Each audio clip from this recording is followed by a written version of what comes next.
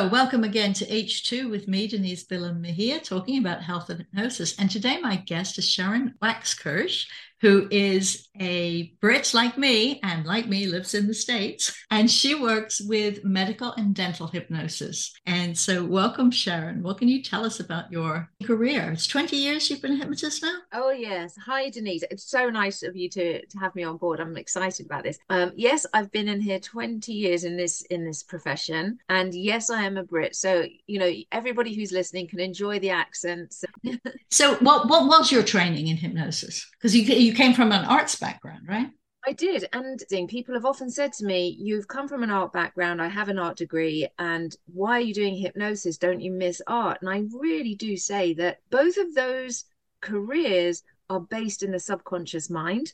You can't do art without being in some kind of trance state. I mean, otherwise you're overthinking and you get artistic block, etc. Some of you who might be writers will have had maybe this experience. And going sort of leading that into hypnotherapy actually didn't have it wasn't a big leap for me. So just coming from that subconscious mind and using it creatively different in a different modality, different tool, rather than the paintbrush or the crayon or whatever. I now use the voice, but essentially the brain is still the brain.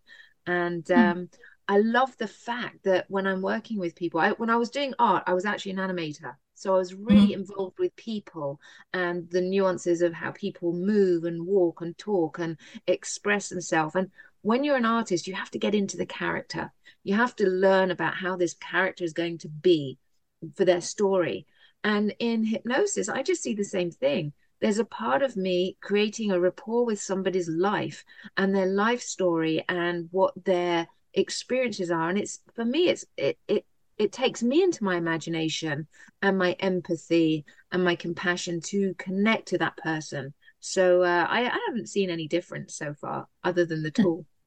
Interesting. So how did you get trained? You trained with Gilboyne's. I'm actually part of the ACHE, which is the American Council of Hypnotist Examiners, and that was set up by a gentleman called Gilboyne in the 19. Well, he started in the 50s, but he set this up. I'm probably quite wrong about this, probably in the 70s, 80s.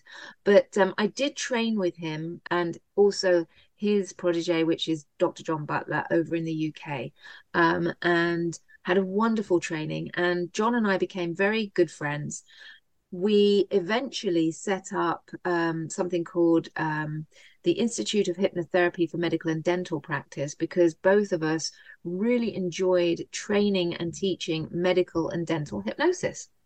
And that means that we are training the medical and dental industry to learn how to use hypnosis or work alongside, or we'd say a lay hypnotherapist, somebody like myself who isn't medically or dental or has a medical or dental qualification, and we work alongside. And as you beautifully put it, Denise, and I love this word, we are technicians to those in that industry, and it's a fantastic way of framing it because we essentially will just work alongside whether they have an anaesthetist there or not, or sedation techniques. We can use hypnosedation, but we're basically calming that patient down or giving them instruction to have complete hypnoanalgesia or anesthesia. They are different.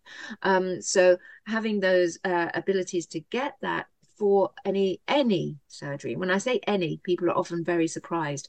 It can be any surgery. However, I don't encourage it on any surgery because there are some surgeries, i.e., spinal surgery, that if you breathe wrong, you're in trouble. So I'm very pragmatic about where it should or could be used, but every time I do this, I am surprised, and Mhm. people surprise me. So and it's usually, from my experience, it's down to the patient at this point to request it.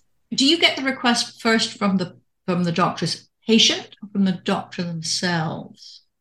Most frequently, it is from the patient. They have had some kind of experience with a previous surgery where they've had an adverse reaction from anesthesia, or they're elderly, or their child is young, and they Mhm. don't want to use medical or chemical anesthesia. And so usually it comes from them. However, because of my connections with the medical field and the dental field, I often get the practitioner from those professions contacting me and saying, I have a patient, what can we do? And that could Mm-hmm. be even a patient that requires surgery and is refusing surgery because they have a fear of the Anesthesia. anesthesia itself. It's not my job to take them to do hypnosis with zero chemical No, anesthesia just because that's what they, it's an option.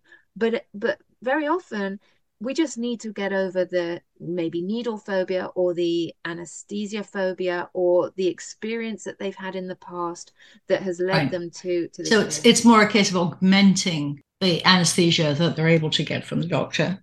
Yeah, Right. absolutely. And in many cases, and I've had this as well, where the desire to still use chemical anesthesia is still there. However, you want to lessen that so that you have fewer problems in the in your outcome. So your healing is faster. In fact, if you use hypnosis alongside anesthesia, chemical anesthesia, or as a sole anesthetic, the research now is that you heal 6 times faster. So Mhm. just for all your insurance companies out there, your patient is healing 6 times faster. They have 6 times less need for any other pain medication. Mhm.